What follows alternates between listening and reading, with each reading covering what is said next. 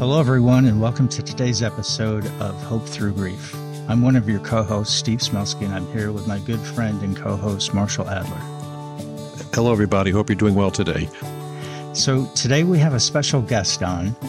Her name is Bethany Adams, and we're going to talk a little bit today about sibling loss. It's one of the things that we haven't touched on, and we decided to see if Bethany would join us today. Bethany, I just want to thank you so much for agreeing to talk today and being our guest. And I just want to tell you that for me, this will be a very insightful discussion because I lost my son, Matt, 2 years ago when he was 32 years old. And his younger brother, David, is obviously in your position with losing a sibling. So I'd be very, very interested in any insights and comments you could give from a siblings loss perspective. So again, thank you so much for agreeing to be our guest today. But if you could just start out and just tell us your story, that'd be great. Yeah, absolutely. And thank you guys so much for having me on the podcast as well. It's really an honor for me to be able to share my story and to be able to have that go a little farther into the world. That's great. That's great. So my name is Bethany. And I lost my brother 4 years ago. It was July of 2016. I was in college. It was my sophomore year of college. I had just finished my first semester of nursing school. So it was the summer after that. And I was at home. He was off working at camp. We spent a month together. I got home in May. We spent about a month both together at home. He was in high school at the time, just graduating. We had his high school graduation in May, and then he went off to camp, and I had a summer internship doing kind of summer camps for kids here in Houston. So fast forwarding a little bit to June, it was Father's Day, and this is the last time that I actually really saw Hudson. So he had come home for Father's Day. He had real short weekends off at camp. So he had come home for Father's Day, and we went to the beach. And I just remember that being such I think it really highlighted the fact that we were both very much in the same stage of life. He was kind of entering my stage. So for half of high school, we were kind of in the same stage. And then we were kind of entering that again with college. So I remember just talking about college, giving him advice about college, talking about his time at camp, and just really relating to each other. Because I don't think it was until we were teenagers that we started really, really relating to each other and feeling like we were in the same stage of life. But I just remember being out in the waves. Me and him went out and we were swimming, we were catching waves. And then a storm kind of rolled in, and we had to run out of the ocean real fast, pack up all our stuff. He was always super helpful. He'd always just kind of grab everything and go. And then he went off in his car, and he ended up actually getting locked out of his car at a Whataburger. It was a James Coney Island. And I didn't see him after that because he came home real late, and then I had to go to work in the morning. So that was in June. And then in July was when everything happened. So I was at work, and my mom called me and told me that they were going up to camp to pick him up. And he had called a few days before. This was on a Monday. He had called on Friday and said he felt sick. And of course, I was just starting nursing school, so I was thinking about everything. I was like, oh, what could it be? I was like, oh, he's sick. He had a headache. So I was kind of giving him my advice. Oh, just take some ibuprofen. It was just flu-like symptoms, really. Mm-hmm. So then on Monday was when the camp called my parents and told them to come pick him up. So I was at work, and my mom said that they were going to pick him up, but at this point we still didn't know that it was going to be as bad as it was. So they went, and when they got there, he was very much, pretty much unresponsive. And so that's when they called us, and they called me and my older brother, and we realized that it was more serious than we had thought. So I was with my little sister at the time. She was 10. I was 20 years old. So I was staying with her, and we were at some other friend's house. And I remember my mom called me, and she said, we are going to be transferred to Houston. He's going to be life flighted. So I'm coming home if you want to meet me at home, and then we can go to the hospital. And then we left my sister with our friends. So it wasn't until 3 a.m. that he actually got to the hospital. Yes. And at that point, they thought it was meningitis. They were treating him for just a regular meningitis, which is what typically happens, I think. Yes. Yeah. So that was Monday night. And then Tuesday was when they actually did further testing and found that he had an amoeba in his brain. So at that point, I think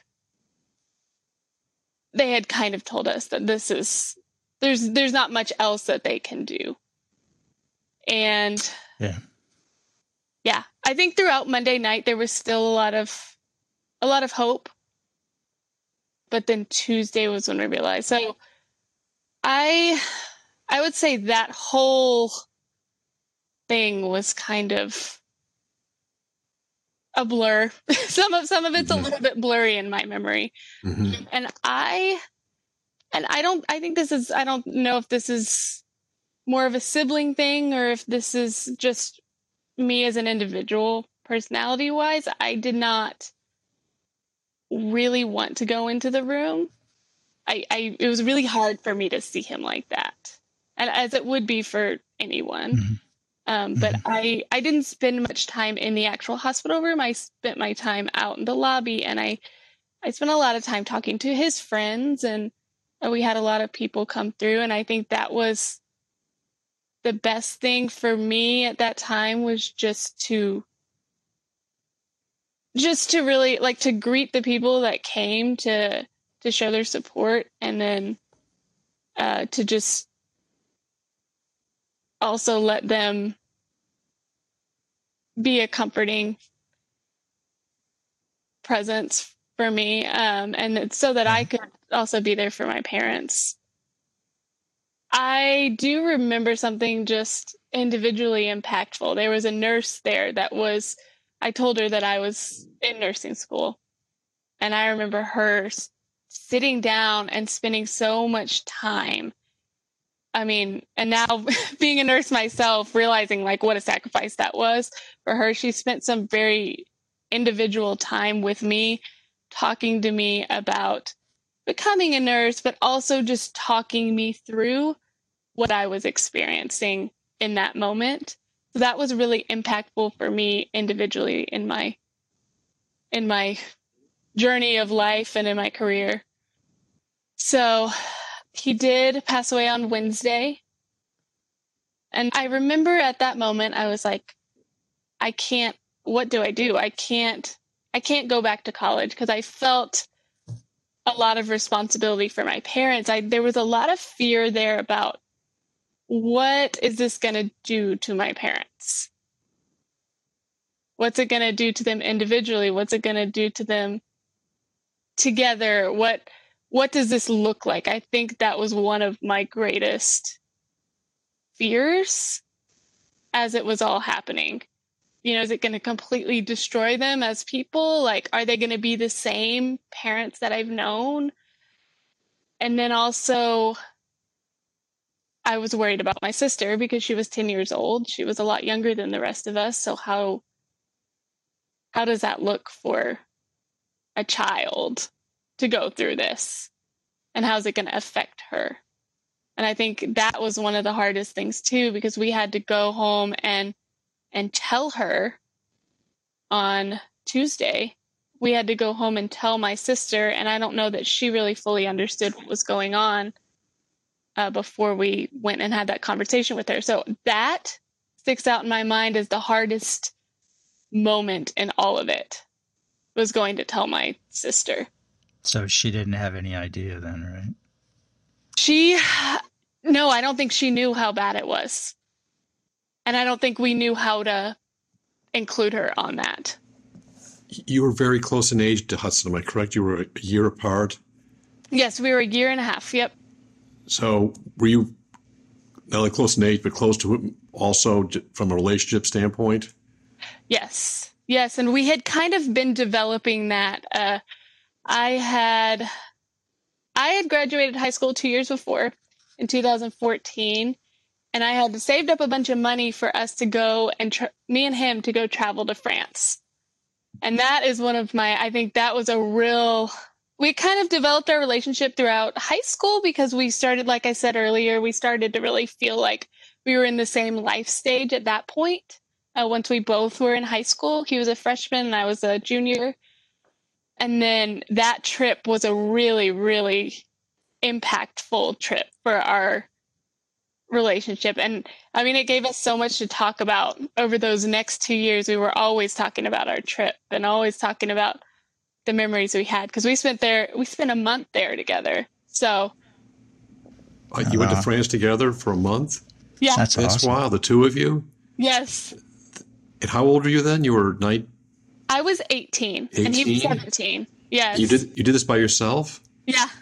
So we went. Wow. We went and stayed. So our family hosted exchange students. And so we had hosted a student from over there. And so their family invited us to come stay with them. So we went on vacation with them. Oh, wow. Yeah, we had a blast. It's one of my best memories ever.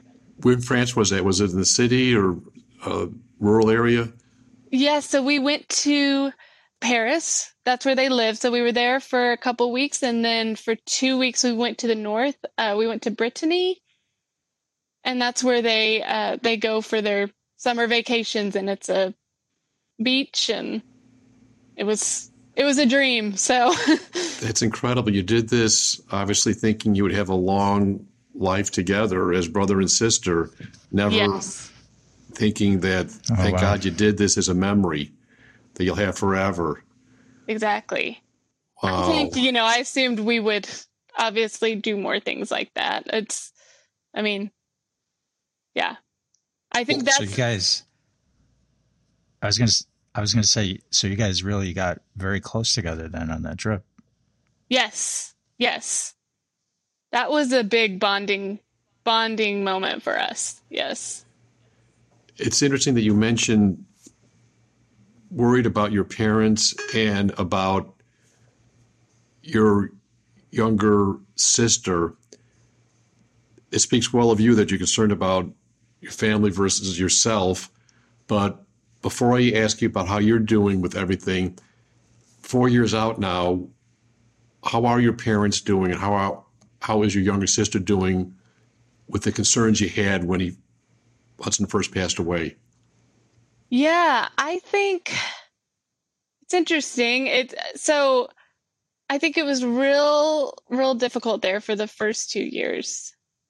I do think there were some very marked changes that I saw in my parents. And my sister, it's so hard for me to tell because she's been going through that kind of middle school stage. Now she's a freshman in high school. And she's also she's not one that talks about her emotions a lot. So her age combined with her personality, it makes it hard for me to know exactly what's going on with her. And she will say things, which is interesting. You just forget what it was like to be a kid. She'll say, like, I don't remember him that well, which I guess when you're younger, it's different. Because if I think about somebody that died when I was 10 years old, it would be a whole different experience than somebody that died when I was 20 years old. Right. So that's interesting to me. I mean, she remembers him, but just in a very different way than I do. did you talk a lot to your parents and to your siblings about the loss? Not really. Not really. I was telling Steve this the other day. It's interesting because I don't mind talking about it. I'll talk to my friends about it. I'll write about it. I'll share about it. But it's hardest to talk to my family about it. Why is that? I think, oh man, that's a good question. I'm trying to pinpoint exactly why.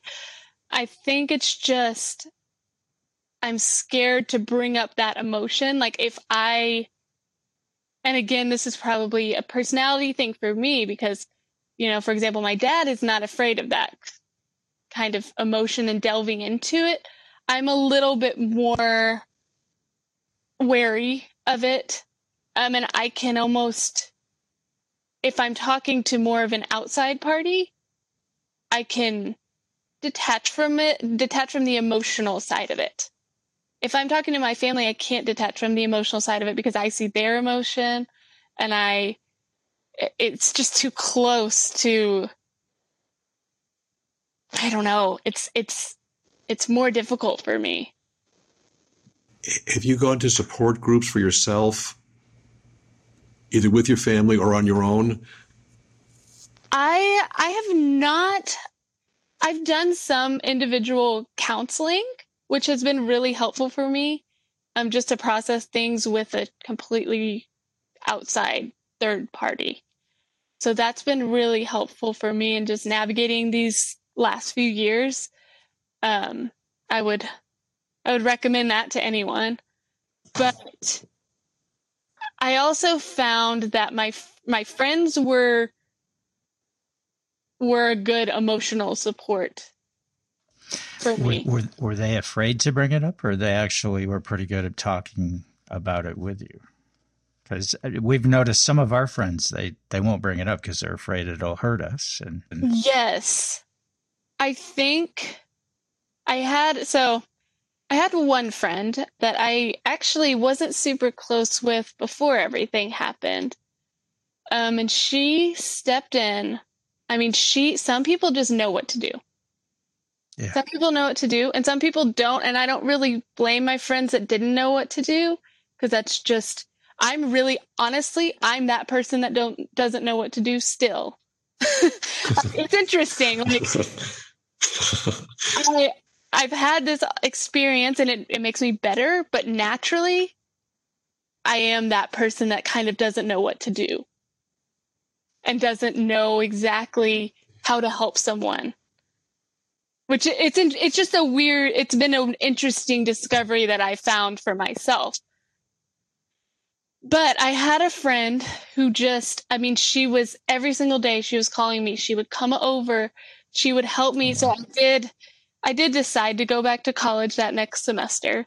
That's kind of where I didn't know what to do. I thought maybe I needed to stay home and be that support because I was always, as a kid, felt kind of responsible. Like I need to make sure everybody's okay. That was just kind of my role in the family. I'm very much a peacemaker. Need to make sure everybody's at peace, everybody's okay, everybody's getting along with each other. So I felt like I needed to do that, but I got a lot of outside advice, and they were like, it would probably be best for you to go back to college. It's, and not that it's different for everyone, but just people that knew me were saying, this, for you individually, this is probably the best thing. So anyway, my friend, she helped me pack up for college. I was like, I can't even, how do I even begin to do that? That was the last thing that I could even begin to think about doing. So she helped me with a lot of practical things. And she also would call me every day asking me how I was doing. Oh, wow. Which was really, and it was interesting because, like I said, this was not my closest friend before. This was someone I just kind of had known, and we would meet up every once in a while, but she really, really stepped up as a friend and was that support that I needed. in those first days. Are you guys close now? Yeah. Yeah. So then we spent a summer together. We worked together the next summer, and now we very much are. It's interesting you mentioned that because my son Matt died by suicide, and we're Jewish, and when somebody passes in the Jewish religion, you have the funeral very quickly. And my mother passed away 2 days after my son did. Oh, wow. So I lost my mother and my son within 48 hours. So we had to do 2 funerals, 2 eulogies, 2 obituaries. It was just unbelievable. Then my best friend from 50 years in Buffalo, who knew my mother and my son very well, he passed away too. So I had 3 incredible losses within weeks of each other. So it was just unbelievable. And we knew, for me, I had to be very vocal. I'm a lawyer. I like speaking. It's my job to speak. So I talked to the rabbi, and I told the rabbi at the funeral that we want to be very honest and open about Matt's life, but also his passing. And I found it very helpful to talk to people about it. And for the first 2 weeks, I couldn't talk to anybody. I must have had 100 emails, voicemails, letters, calls. I couldn't return any of them. So I couldn't talk to anybody for 2 weeks. Since then, I'll talk to everybody and anybody. Obviously, I'm doing this where anybody in the world could hear this. I mean, obviously, so I found it very helpful, but I could sort of see what you're saying, that I've been surprised on the upside and surprised on the downside from people willing to step up and sort of help you on that journey. And I'm not judging anybody, but it's just not what you expect. If you had that same feeling that you've been on the upside and the downside, just surprised. Yes, it is. And I think I've talked to several. It's interesting. I've come across since this happened, I've come across quite a few people my age that have lost siblings, not on purpose, but just incidentally. People I work with or people in college. Anyone I've talked to has said very similar things. You just are surprised who, sometimes comes out of the woodwork and is just there for you. And then who you maybe thought was gonna be there for you, and maybe they just have a personality that they don't know what to do. It's just uncomfortable for them. And so I've had to learn, okay, it just is what it is. This is who I can rely on that kind of support from. And this is who maybe I'm not going to get that from, but their friendship serves a different purpose, and that's okay. But I wanted to go back and ask, so you talked about how difficult it is to share with the family, but you feel open to talking to others. I think Shelley and I are actually easier talking to others about it than we are because I think for us, we both go to that very, very painful emotional part, and you don't always want to go back there. Exactly. Okay. I was kind of curious. That's exactly it. If I am to talk, if I were to really delve into it with my mom or with my dad or with my siblings, it brings me all the way back to almost what I felt then. And you kind of just naturally don't want to feel that again. Like I said, everyone's different. I think like I said, my dad is much more comfortable with that. He's much more comfortable with that. And I think if we were more comfortable with it, he would be happy to talk to us about it. But it's hard to go back to that place. I totally get it. So. Yeah. It's interesting you mentioned that, because I've said this story a few times before. After Matt passed, I think it was about a year later, I was in the car waiting to go through a drive-through bank, and I heard on the radio the funeral for John McCain, who died from a glioblastoma brain tumor. And his good friend that gave him his eulogy was Joe Biden. McCain was a conservative Republican, and Joe Biden was a liberal Democrat, and they were best of friends. And McCain specifically asked for Joe Biden because the glioblastoma brain tumor, the prognosis being a nurse is horrific. I've had multiple friends of mine die from glioblastoma brain tumors. It's just a horrible disease. And I was in the line, and I just veered off and went over to the parking lot where I would just turn the car off. And I knew Biden lost a wife and 2 children. And I know this guy knows grief. I'll just say I'm a Democrat and I'm voting for Biden. That's an aside, but totally separate and apart from that, this guy knows grief. And I've always respected what he said about it. And what he said, he turned to the McCain family and he said, I promise you there will be a day where the tear in the eye will become a smile on the face. And that really resonated with me and hit me because my son Matt was really funny. He was a really funny guy, and he made me laugh for the 32 years he was on this planet. My mother lived to 93. My father lived to 91. So I just assumed my son was going to live to his 90s. But I lost 2 brothers. I had 2 brothers pass. I didn't know either one of them. They were very young, and I didn't know either one. I was just too young. One was older than me, one was younger than me. So my parents talked about losing children, so I knew it could happen. But again, I never thought it would happen to me because I said my parents lost children. What are the odds of us losing a child be astronomically minuscule, which obviously made no sense. It's either 100% or 0. You either lost a child or you didn't. It was 100% we lost our child.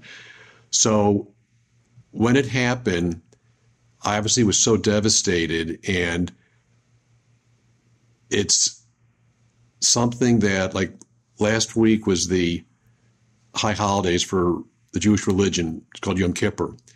And the rabbi, they always have a prayer that says, it's already written, who shall live, who shall die for the coming year. And the rabbi made an interesting comment in his sermon. He said, if 5 years ago I told some of you people in the congregation that have had horrific loss that this was going to happen to you, you would have told me, I can't go on. I would never be able to survive that. And he goes, but you had the loss, you have gone on, and you survived. So when it first happens, you don't think you are able to survive. And then when you realize you have to survive as a tribute to your lost loved one, but it sort of changed for me that I know thinking about Matt, it can take you to that time where you just feel that you have the loss. But on the other hand, I like the laughter, all the funny stories, all the interesting things he was doing, all the conversations about philosophy and the origins of the universe and the cosmic meaning of some Beatles song. Seriously, I don't want to lose that. And so it's all sort of bundled up in the same package.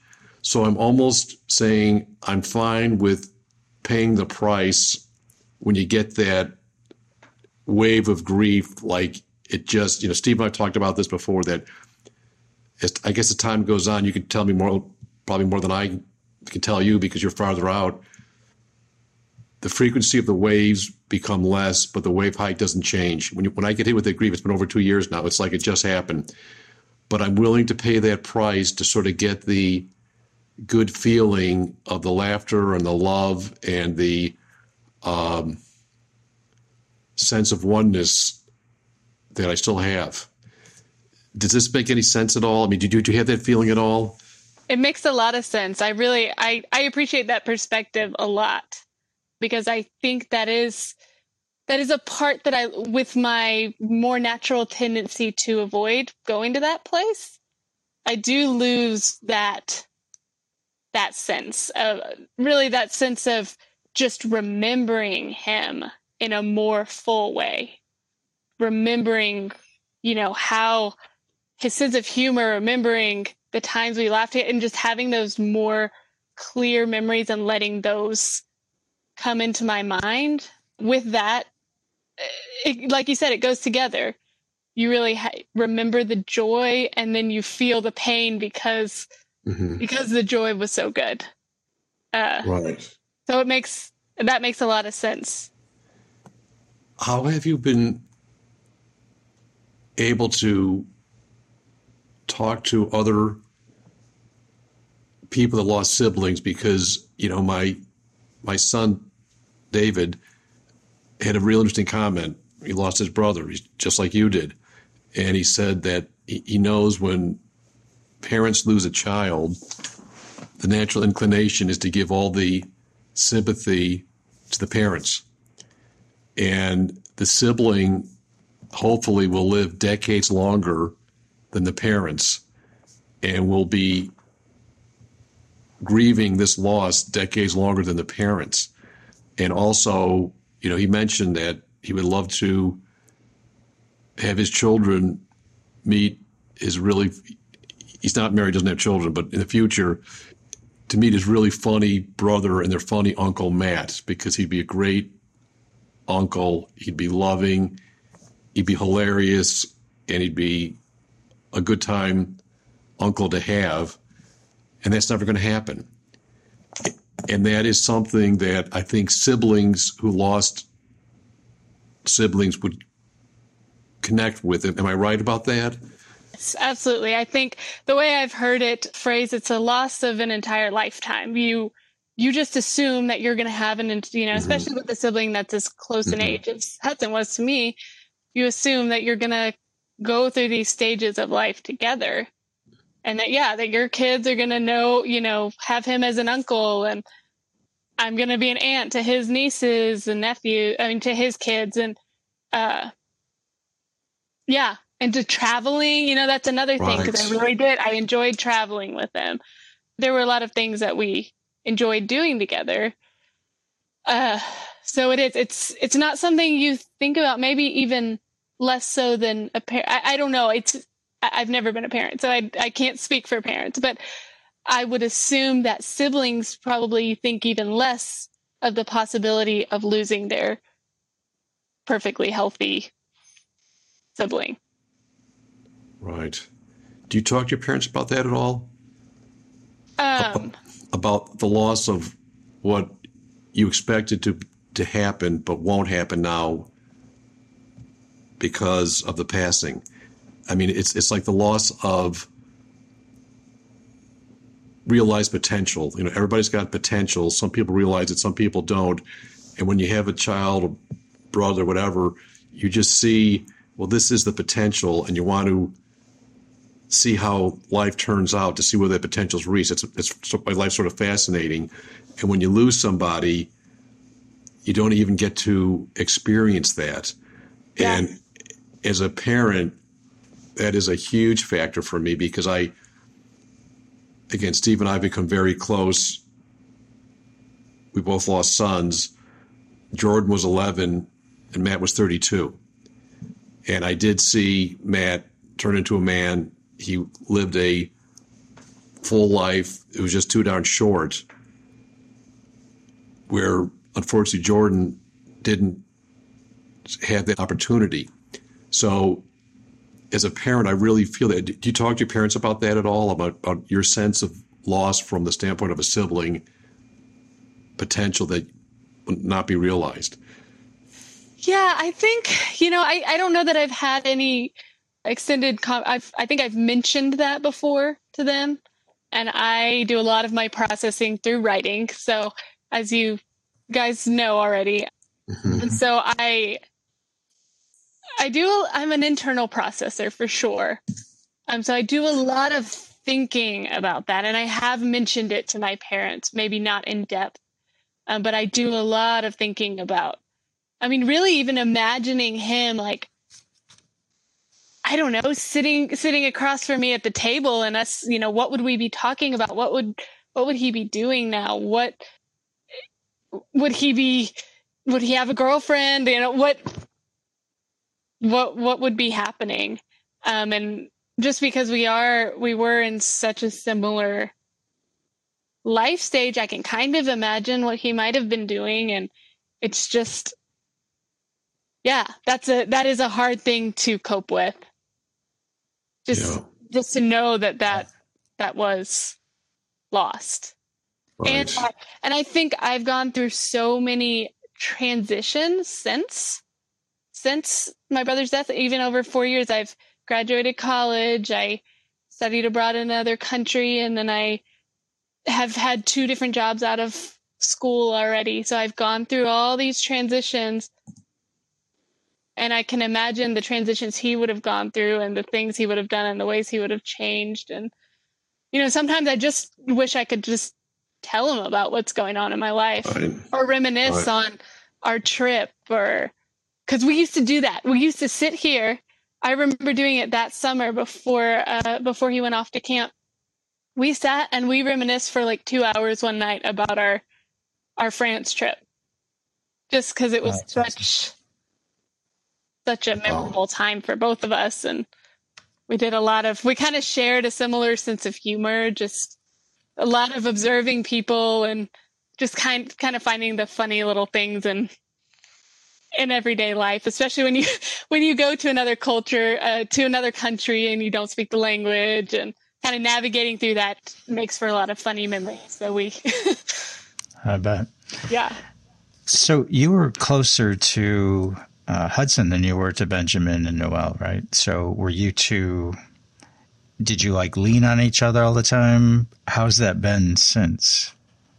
Yeah, I would say maybe I'm close to all my siblings in a different way.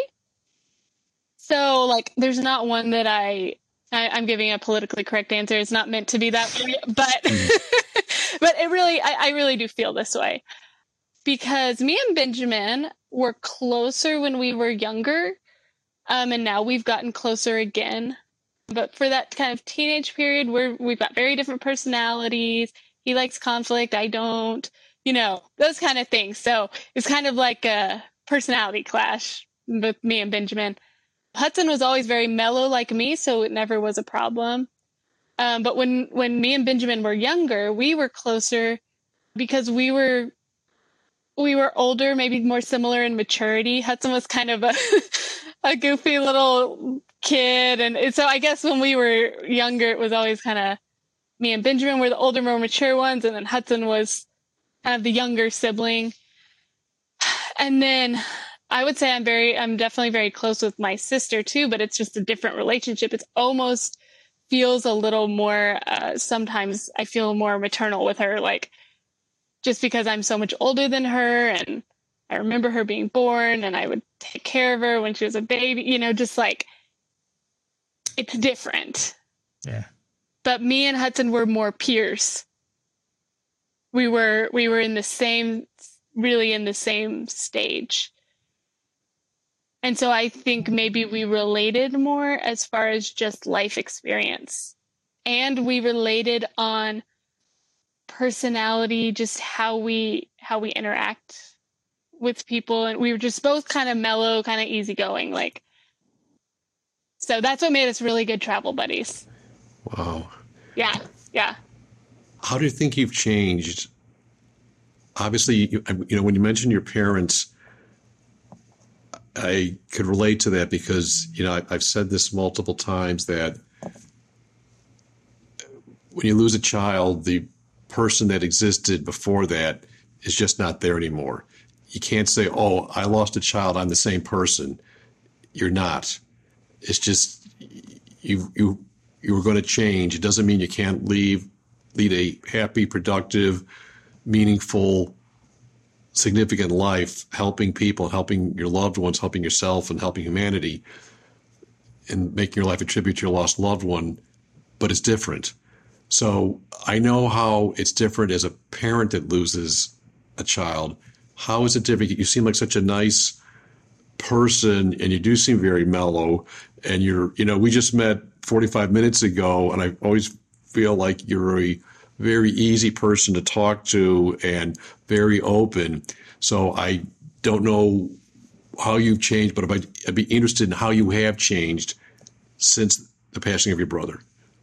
Yeah, so that's an interesting question. I have one way that I've changed that I very much can identify, but before I talk about that, it's interesting losing a sibling as in, like I was talking about all the transitions I've gone through since, like in such a transitory period of your life where you are already changing, and like having that as a part of, or a big part of already going through changing period. You know, it's just an added part of becoming who you're going to be. But I think the very, very distinct way that I changed, I used to be extremely focused on my academics. I absolutely must make all A's. I would just stress myself. I mean, just really, really stress myself out over that to the point where I didn't let myself enjoy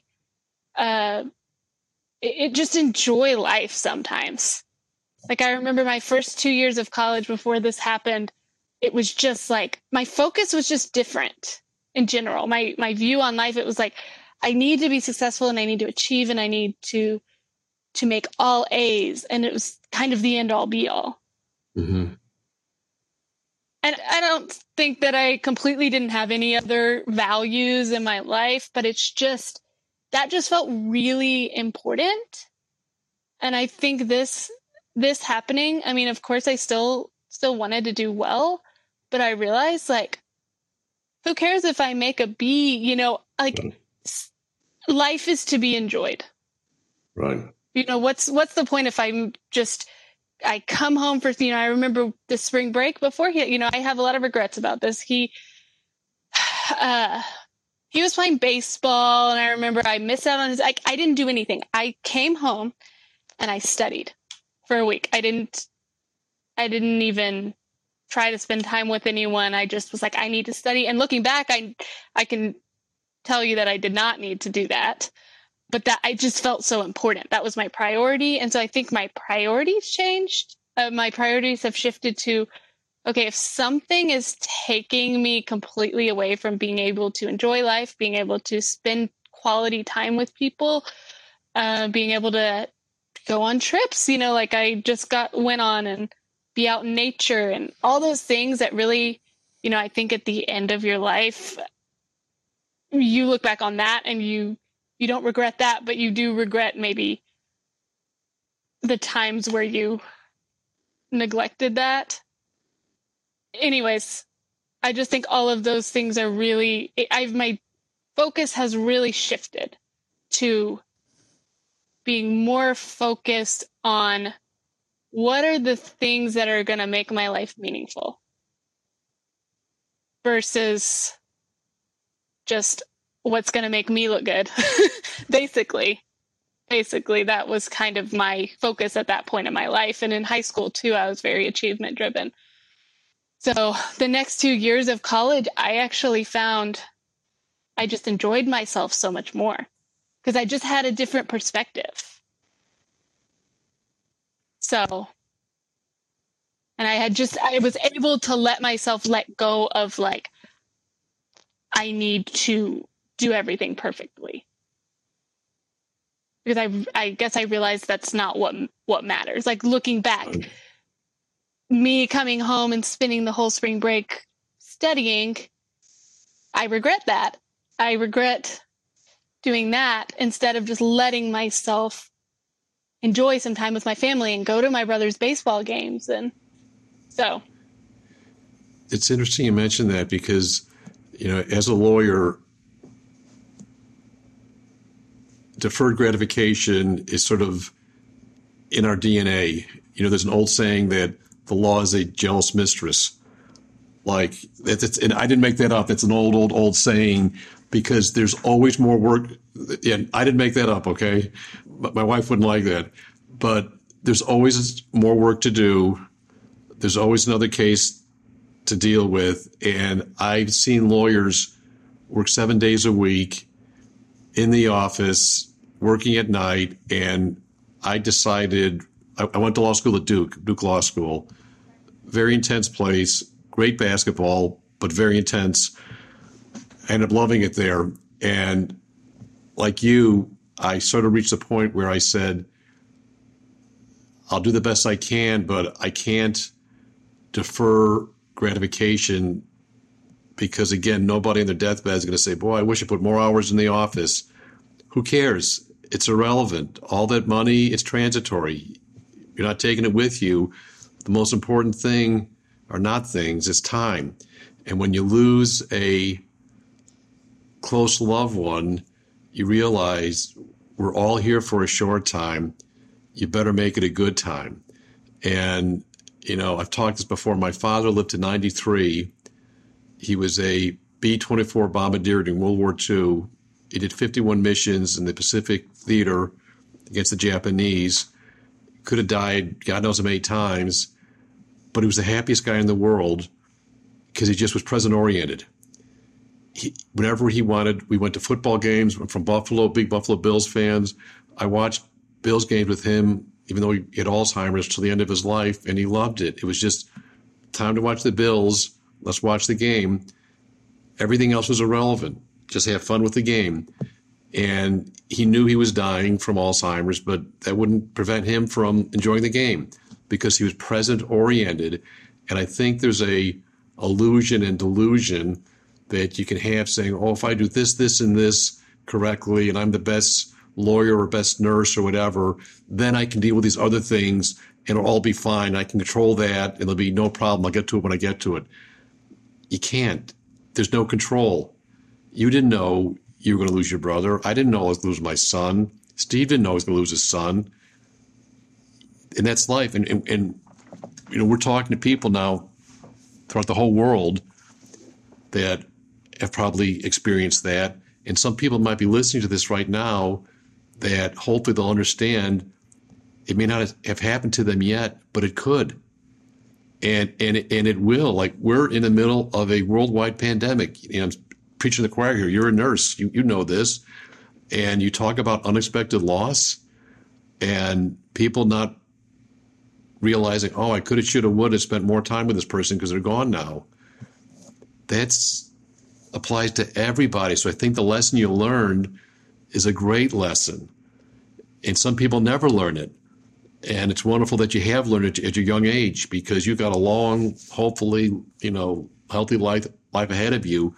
And that's a lesson that will be with you for the rest of your life. And I think it's a really important lesson to take with you. So I commend you for doing that. Yes. So I am very thankful to have learned that lesson because I look back on how I was before and how kind of miserable I would make myself over trying to achieve. And right. Yeah. Right. You know, I think I could still be like that with my job, you know, working a lot of overtime or just trying to make more money or whatever it is. But, you know, my father, he just was a funny guy. And I remember on my first year in law school, I just told my dad, I said, I hate this. I'm just working 24/7. And I go, is this what I'm going to do for the next 60 years? And he goes, don't work 24/7. Do the best you can. And as long as they don't throw you out, don't worry about it. And as it turns out, nobody gets thrown out of law school if you do any type of work that they ask you to do. And he said, he goes, you know, where you end up with your class ranking, who cares? It's like, I practiced for 40 years. Nobody asked me where was my class ranking. Can I help them with their problem? With you at the hospital, does some patient say, well, what did you get in biochemistry grade? Right. No. Nobody cares. Nobody knows. You're there to help people. And I think that's the lesson to learn. And when you lose a loved one, I think you realize, you know, the most important things in life are not things. It's loved ones and time. That's exactly right. Amen. So, Bethany, your dad sent me a link to a song that you wrote. Mm-hmm. I actually sat right there and watched it 3 times right in a row because the camera is focused on you and Hudson's in the background. And you called the song Friend Like You. Mm-hmm. Did you write it about Hudson? I did not. I called your dad back to find out because I said, I was looking at the look on his face and it was like he realized during the song. And yeah. So I wanted to ask. Yeah. So I wrote that song about another friend who has been a lifelong friend for me. That was kind of what was on my mind when I wrote the song. But it's really symbolic, especially watching that video now.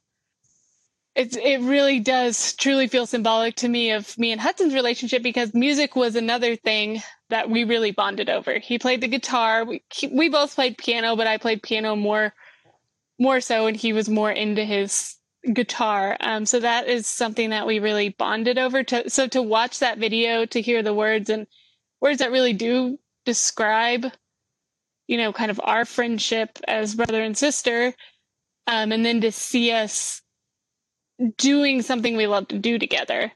It's really, really meaningful. So I'm really thankful that got videoed. Thankful for my dad. It's a great video. Yeah. It's awesome. But it really took me. I went back and I called your dad and I said, look at, I think it was like 48 seconds. I said, Hudson's looking at Bethany and it's like he's trying to decide if the song is about him. He goes, I never noticed that. And so I didn't know if that was the case or not, but I think it dawned on him as you guys were playing together. Yeah. Yeah. Because it did fit for the two of you as well. Yes. And it was interesting. I remember that.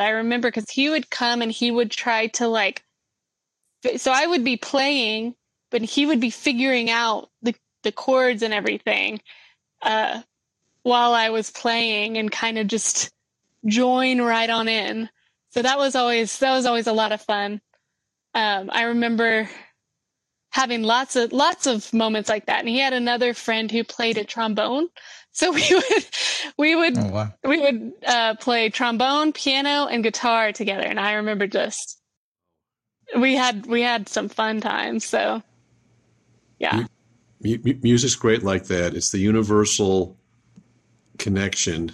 Yeah. Yeah. That it just, I think about with Matt, I was a huge Beatles fan. Matt was a huge Beatles fan. We had a connection there.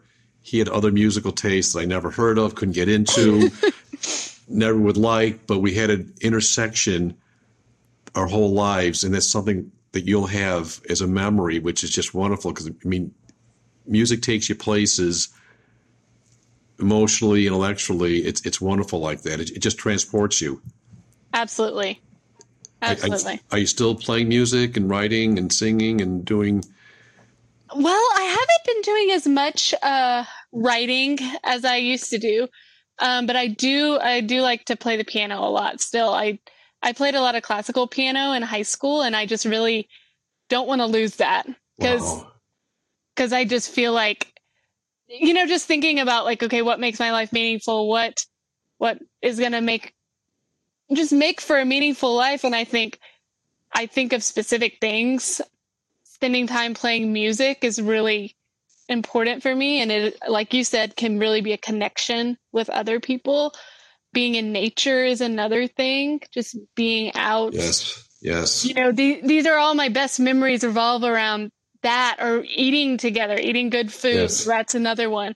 So I've been thinking more recently just about what are the specific things that I want to do more of in my life.